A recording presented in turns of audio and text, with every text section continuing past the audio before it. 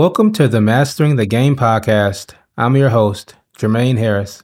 By the time this episode comes out, Suicide Squad Kill the Justice League should be out, and I wanted to share my initial thoughts about the game pre-release. Honestly, I kind of forgot about this game. The only thing that made me remember it was I saw something on Reddit about a Joker character showing up in there. I figure I am going to buy the game, but I'm going to wait until it goes on discount because I may not like it. I recently did start playing Gotham Knights again, and I kind of get the feeling that Suicide Squad is going to be pretty similar in terms of gameplay. From what I understand, Kill the Justice League is going to be a live service game, which can be okay in theory. However, live service games also tend to involve loot, which is something that I'm not really a fan of because it gets in the way of the core story of a game. So will I buy the game? Probably, but I do want to wait until it goes on sale. I'm expecting that the game won't be super well received. However, unless the game has terrible reviews, I will still plan to buy it on discount.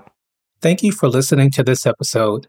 If you enjoy the podcast, consider leaving a 5-star review on Spotify, Apple Podcast, or your favorite podcast streaming service. Also, be sure to visit our YouTube channel, Unleash Pro Plays, for our latest gaming videos.